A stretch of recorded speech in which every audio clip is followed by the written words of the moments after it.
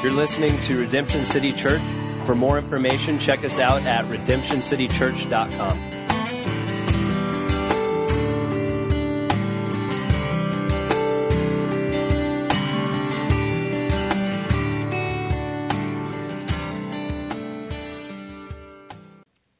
Russ and Mary, I have to say, you guys challenge me.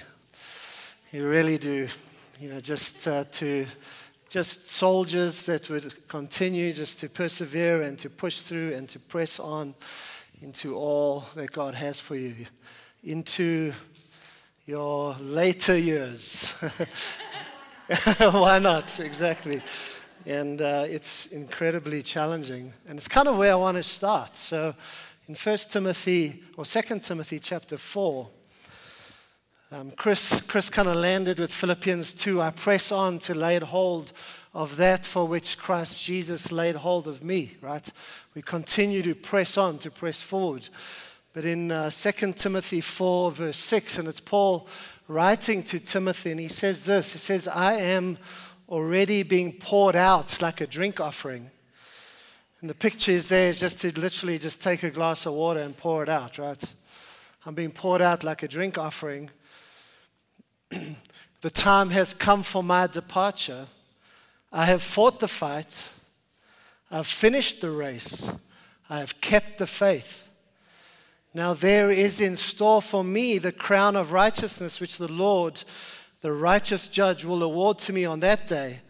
Not only to me, but also to all who have longed for his appearing. There's two things that strike me immediately about that scripture. One is he's not saying Philippians 2 anymore. He's not saying, I press on to lay hold of that for which Christ has laid hold of me. He's actually saying, I've done it. I've finished it. I finished the race. Something happened between Philippians 2 and 2 Timothy, right? Something transpired. There was a transaction that happened. The second thing that strikes me about that scripture is that he knew it. Paul knew it. He knew that he was done. The Holy Spirit had obviously told him. God had told him, you are finished. Not one day when he died in front of the pearly gates, Peter said, you made it. You know, but actually he was still alive, right, writing this letter, but had reached this point where he's like, I've done what God asked me to do. I've finished the race. My life, my lifestyle, the choices I've made, the things I've done, the churches I've planted, all that kind of stuff, I've done it. And immediately, my question is, understanding those two things, that something changed, there was a transaction where he'd finished. Secondly, that he knew it. My immediate response is, well, what did he do? What was the thing that he finished?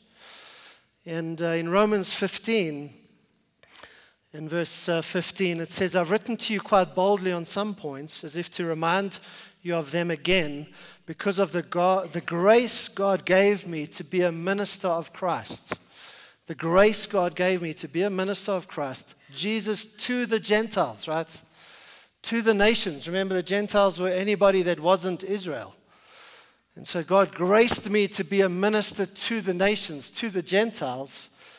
And then it says this, with the priestly duty of proclaiming the gospel of God. So it's interesting because it puts two words together there. It puts the word duty, which kind of speaks of obligation, right? Duty and grace. God's enabling power, God's riches at Christ's expense. And then he goes on to say this. A minister of Christ Jesus to the Gentiles with the priestly duty of proclaiming the gospel of God so the Gentiles might become an offering acceptable to God, sanctified by the Holy Spirit. And then it goes on to verse 19 and says, by the power of signs and miracles through the power of the Spirit. So from Jerusalem all the way to Illyricum, I have fully proclaimed the gospel of Christ. The problem with smartphones and Bibles is they don't have maps. So nobody knows where Jerusalem to Illyricum actually is, right? And so what you understand if you look at the map is that, Jerusalem is kind of on that far eastern side of the Mediterranean. And really what Paul was doing was working his way around the Mediterranean. Illyricum was the far side of Greece, just to the east of the boot of Italy, right? And he was heading where? Where does the Bible say he was on his way to? To Spain. To go all the way to the Atlantic coast. That's where he was heading. And so when he's writing to the Romans, he's saying, hey, I've fully proclaimed the gospel of God from Jerusalem all the way around through, Philippi, Macedonia, Achaia, through that province of Asia, into Greece and Corinth and Athens. It says, I'm heading towards Spain. I'm heading to the coast of the Atlantic. I'm coming through Rome. I'm coming to you. I'm coming through Italy. Because my plan is to keep going. And so when Paul says that the Holy Spirit unfolded to him and said, you've run the race, you've done it. What is he talking about? He's talking about fully proclaiming the gospel through the power of signs and wonders, right? Fully proclaiming the gospel all the way through that geographic region into Corinth, and then Rome was where he ended. And history says that he was probably burnt at the stake by the Emperor Nero, right? In that persecution in Rome, where Peter was also killed. They tried to kill John, but he didn't die, so they exiled him. And so he's saying, I've done this. And what's interesting is that there's two pieces there. There's the priestly duty. Let me ask you, who here is a priest? Yeah, everybody should put up your hands, right? It's the priesthood of all believers. Thank you. I see that hand. It's the priesthood of all believers. It's a priestly duty. It's our obligation to preach the gospel. Every single one of us. Are we all graced to be like Paul? Not necessarily, because God gave him a specific grace, right, to reach and impact the Gentiles. But there's this double header of, like Paul saying, God graced me to walk in what he walked in. I don't know that I could ever walk in what Paul walked in. I'm always interested in that story in Acts where he's stoned to death, and then the disciples gather around. It doesn't tell you much. It says the disciples gather around, and then it says Paul stood up. And then he went straight back into the city that had just stoned him, right? I'm not sure that I had the grace to be like Paul. But there is the same duty rests on us. The same duty of the proclamation of the gospel. And it's really the weight of the gospel that I want to dig into this morning. So Hebrews 2, it says we must pay more careful attention, superabundant attention to what we have heard so that we do not drift away. We don't drift. And the analogy is just being on a river and going with the tide, just downriver. God doesn't want us to drift. He wants us to press through. He wants to focus. And so in Galatians 3 verse 8, it says this, the scripture foresaw that God would justify the Gentiles by faith and announced the gospel in advance to Abraham. There's a very important principle in biblical interpretation. It's called the principle of first mention. The first place where the gospel is mentioned, in a sense, sets the precedent, sets the pattern for what that gospel is. And so Galatians, Paul writing in Galatians, says that the gospel was first told to Abraham.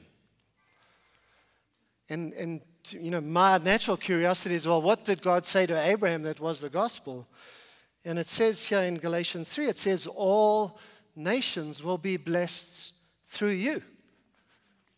If you think about what the gospel is, the way we think about gospel is like, well, Jesus came and he died for me, and I confess my sin and I go to be with Jesus when I die. You know what I mean? We look in Galatians, it says what the gospel is, that all nations will be blessed through you. That's the gospel. First mentioned, right? And so when you go and look and you see, well, what actually did God say to Abraham? In Genesis 12, it says, leave your country, your people, and your father's household and go to the land I will show you. Talking about going to Canaan. And then I will make you into a great nation and I will bless you. This is the gospel, right? I will make your name great and you will be a blessing. I will bless those who bless you.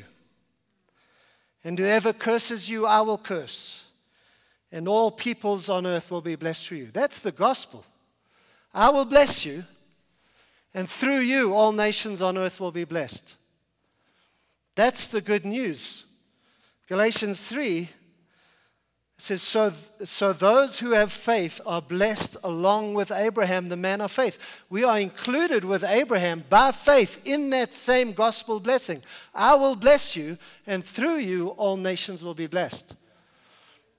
I will bless those who bless you. I will curse those who curse you.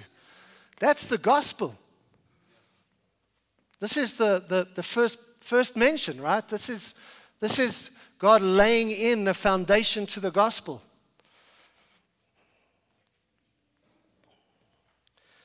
Genesis 18. Shall I hide from Abraham what I'm about to do? Abraham will surely become a great and powerful nation, and all nations on earth will be blessed through him. Genesis 21.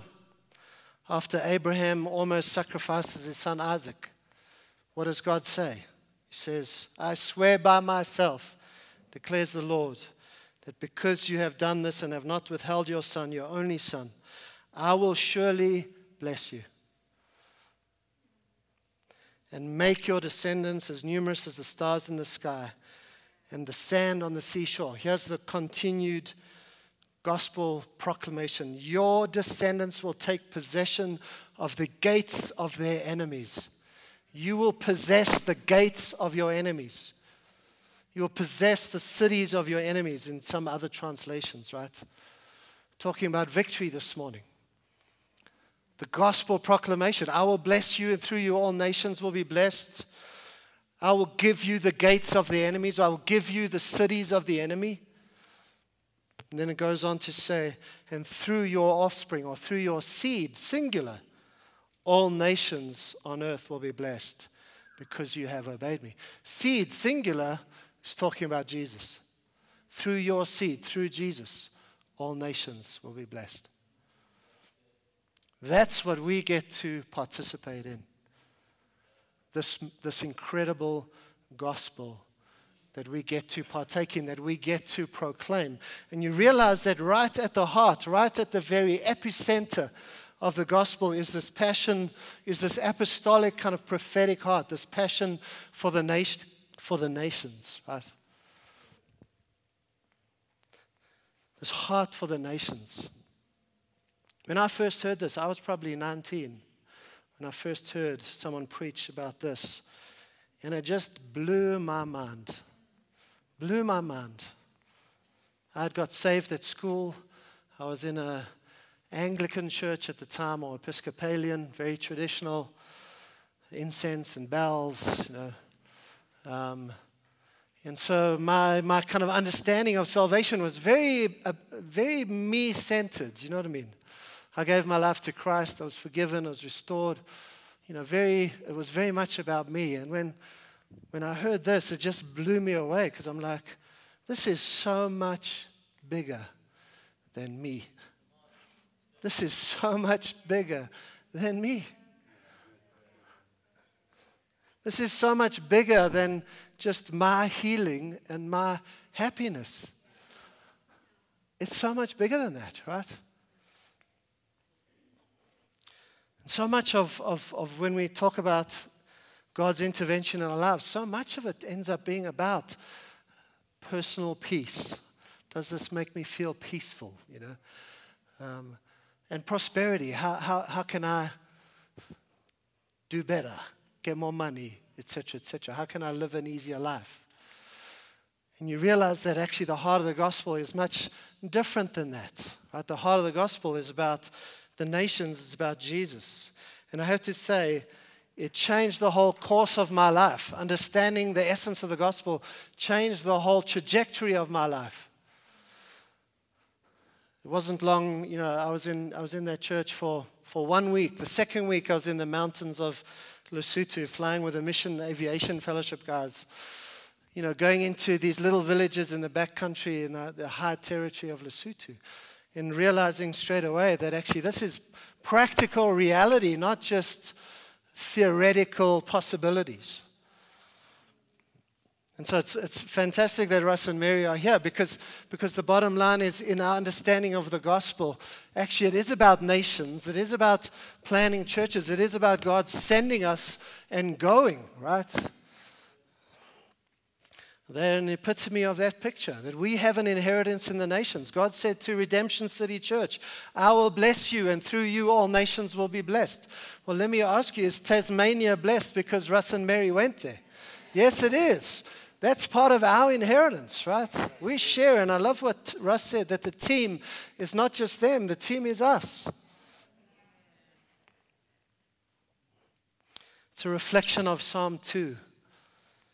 It really is rooted in Psalm 2.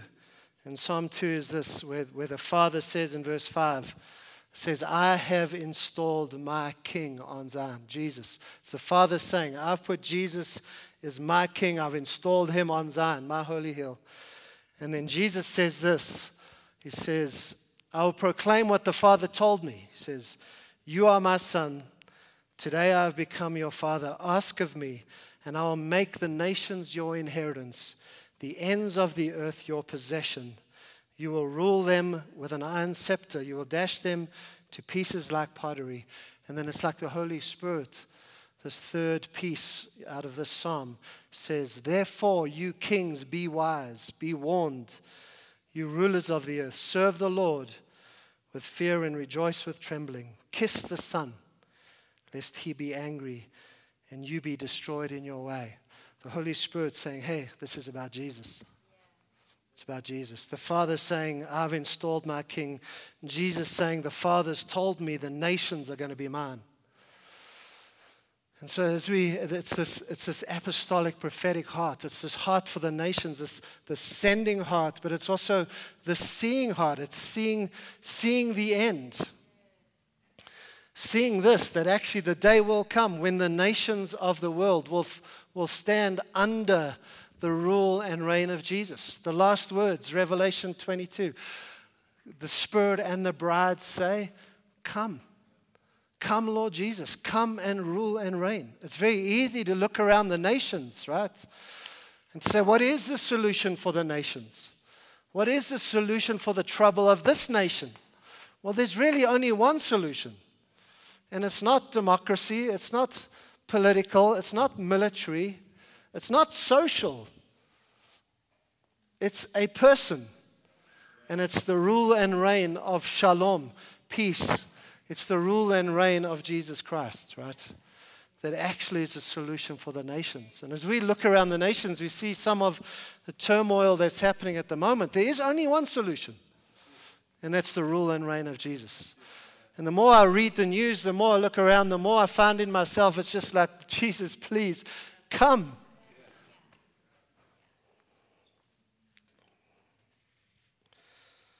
We are deceived if we think it's going to happen any other way. If we think there's going to be peace any other way, we're deceived. Let me say this, democracy is not the gospel. The nation's not saved because we vote in a Christian. That's not the way it works, unfortunately. It's about Jesus. And so really what I wanted to get to this morning is to say this, is that ultimately this is about vision. It's about what we're shooting for, what we're looking at. Tim started off this thread with envision the victory, you know what I mean? Into that thing of repentance, you know what I mean? Patrick, study, get to grips with the words, you know what I mean? Brad, the thing of joy, which really speaks of authority. Start to walk in authority. Chris, the weight of the gospel. And here it is, it's us saying, look, let's lift up our eyes. Lift up our eyes. Lift your vision higher. Lift your vision higher. If there's one thing that I want you to take away from this morning, it's this. Lift your vision higher. When we get stuck at the coalface, right? It's like you're just working away. like with a pick. You're just picking away at the coalface. It's very easy to lose the sense of the bigger picture of what God is doing. But I want to encourage you this morning, lift your vision higher.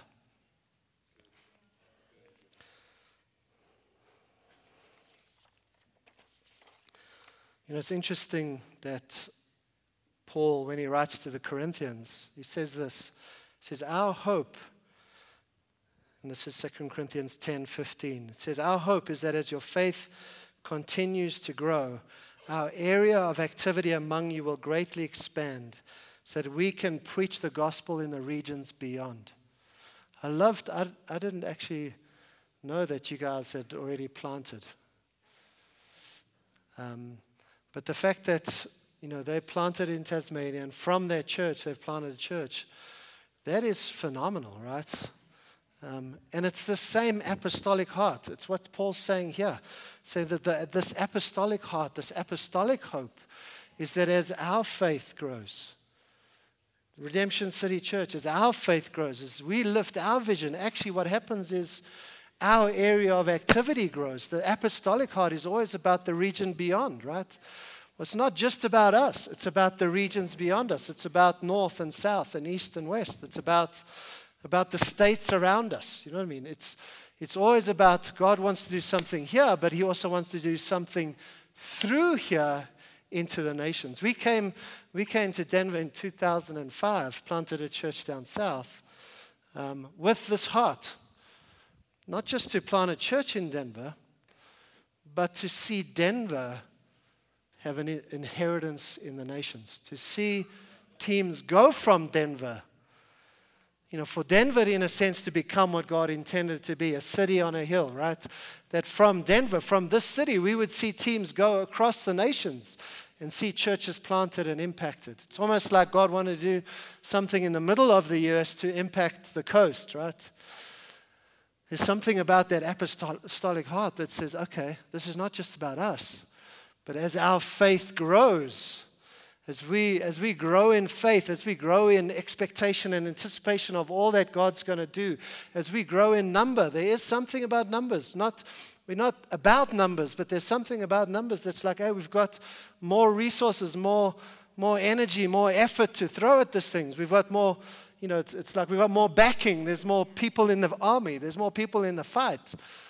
It's like when there's more, it's like God's really, the apostolic hope is that out of us, and it's us, out of our faith, we would see that impact grow into the regions beyond.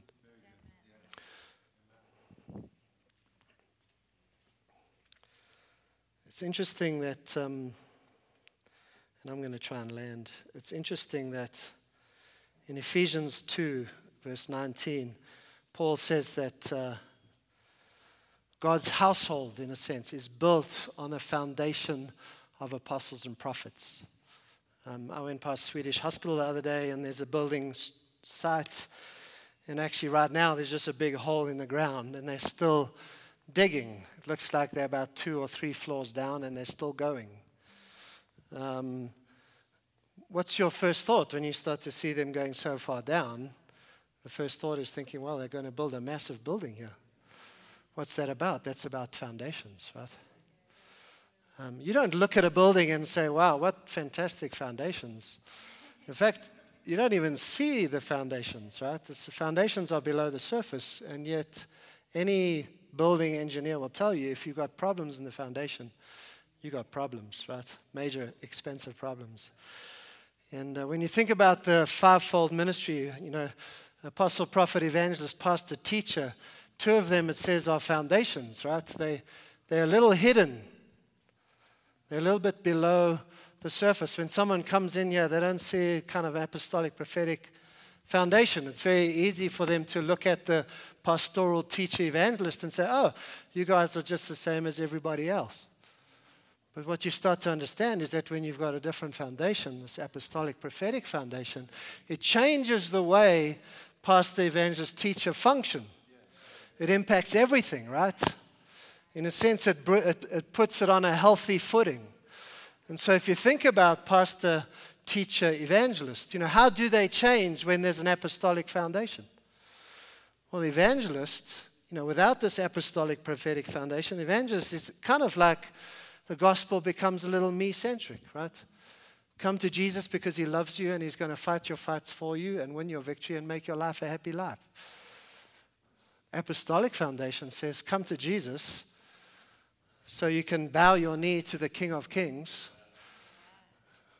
so that you can engage in the fight, so that we can win this war, so that we can go to the nations.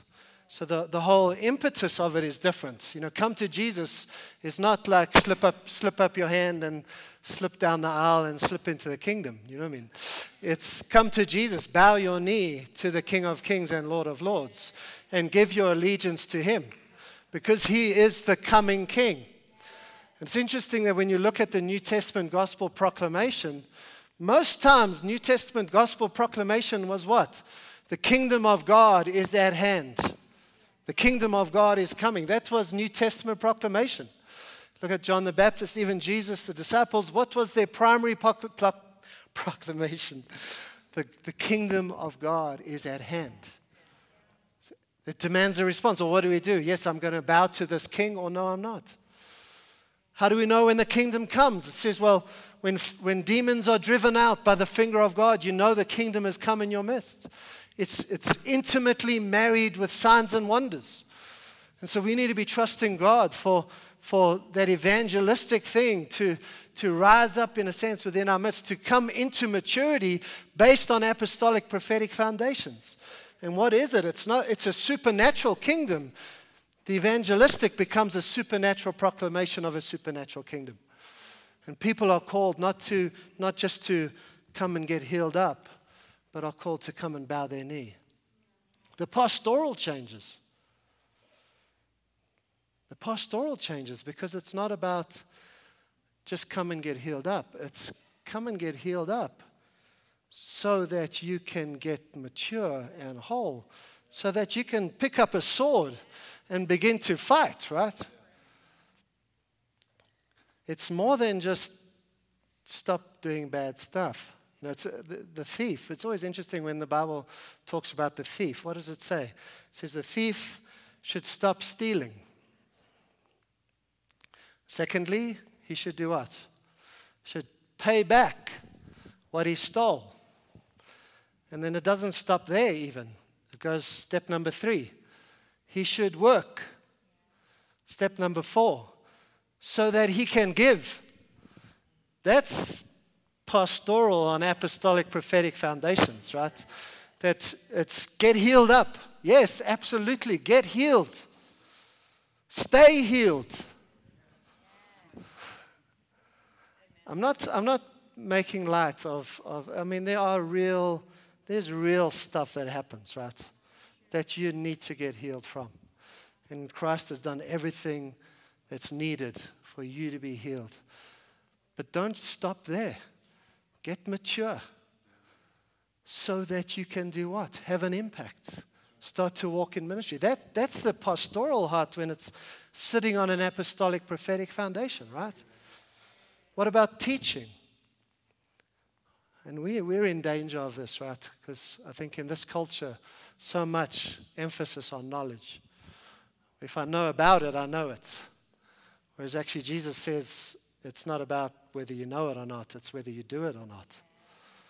And so teaching on an apostolic prophetic foundation is more about truth applied, walking in it, not just knowing about it, walking in it. How do we walk in the life of God? How do we get trained but start to have an impact? How do we come to maturity in our gift? In other words, what does that mean? How do we come to maturity in our gift? How do we actually come to maturity and impact? If you're praying, if God's called you to pray, how do you come to maturity in prayer and intercession? We actually start to see the answers to your prayers. That you have a track record of breakthrough, right? And so training becomes different. It becomes much more about modeling to multiply than purely about the impartation of head knowledge.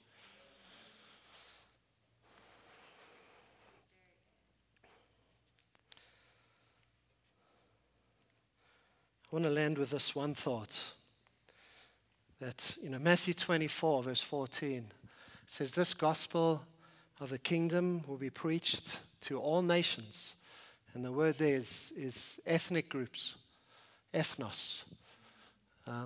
This gospel of the kingdom will be preached to all nations. In a sense, God's almost saying people have a right to hear the gospel in their own language, in their own culture.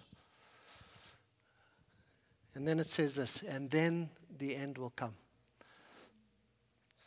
I want to challenge us this morning to lift our vision, to stir our faith, and to understand the essence of the gospel, where God says the gospel is this, that I will bless you, and through you all nations will be blessed. We have an incredible picture this morning with Russ and Mary right here with us. It's easy to think, in our own personal lives, it's easy to think, gee, that's so far removed from where I am on a day-to-day basis. That's so far removed from reality for where I'm at. But the bottom line is that we have a picture of it right here with us this morning. I will bless you, and through you all nations will be blessed. It's an incredible privilege, in a sense, to participate with Jesus, with the Father, in the coming kingdom, in Jesus' coming. Let's stand together.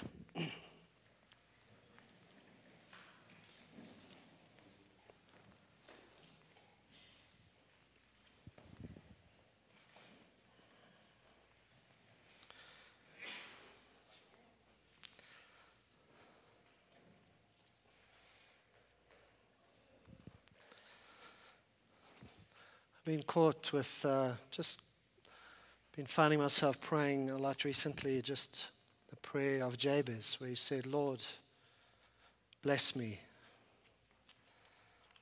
and enlarge my inheritance.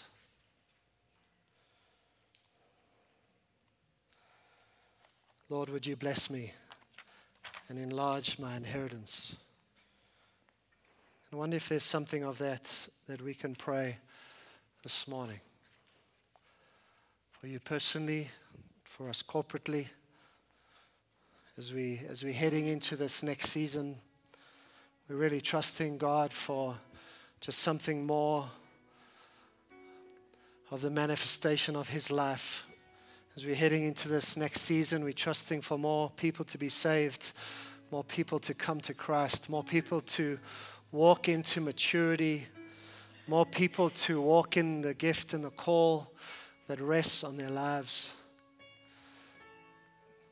But I'm very aware that it's not one or two people, but it's us. It's every one of us. Asking God to lift our vision higher, asking God to stir our faith for more. And I want us to understand it has nothing to do with strength or capacity, but has everything to do with weakness, everything to do with us positioning ourselves before God and saying, God, in our weakness, your strength is made perfect. So I wonder if you want to pray that with me this morning, God, bless me and enlarge my inheritance. Won't you raise your hands with me this morning? Lord, we are asking for an increase of faith, Lord. We're asking for an increase of faith, Lord God.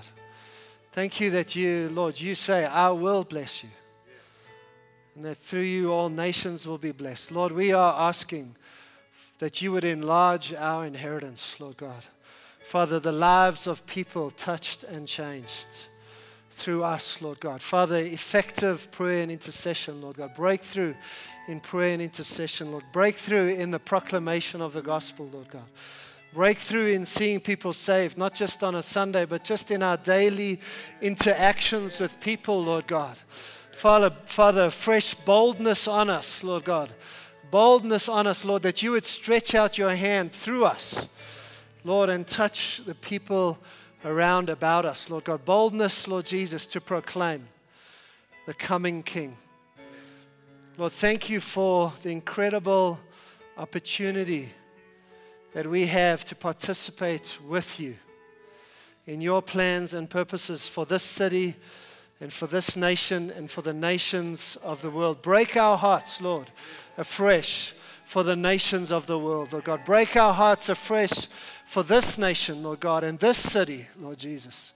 Lord, that this city would be a city on a hill, Lord God. That this city would be a city from which many people go to touch the nations of the world, Lord. Stir us afresh this morning. In Jesus' mighty name. In Jesus' mighty name. Amen. Amen. God bless you guys. God bless you guys.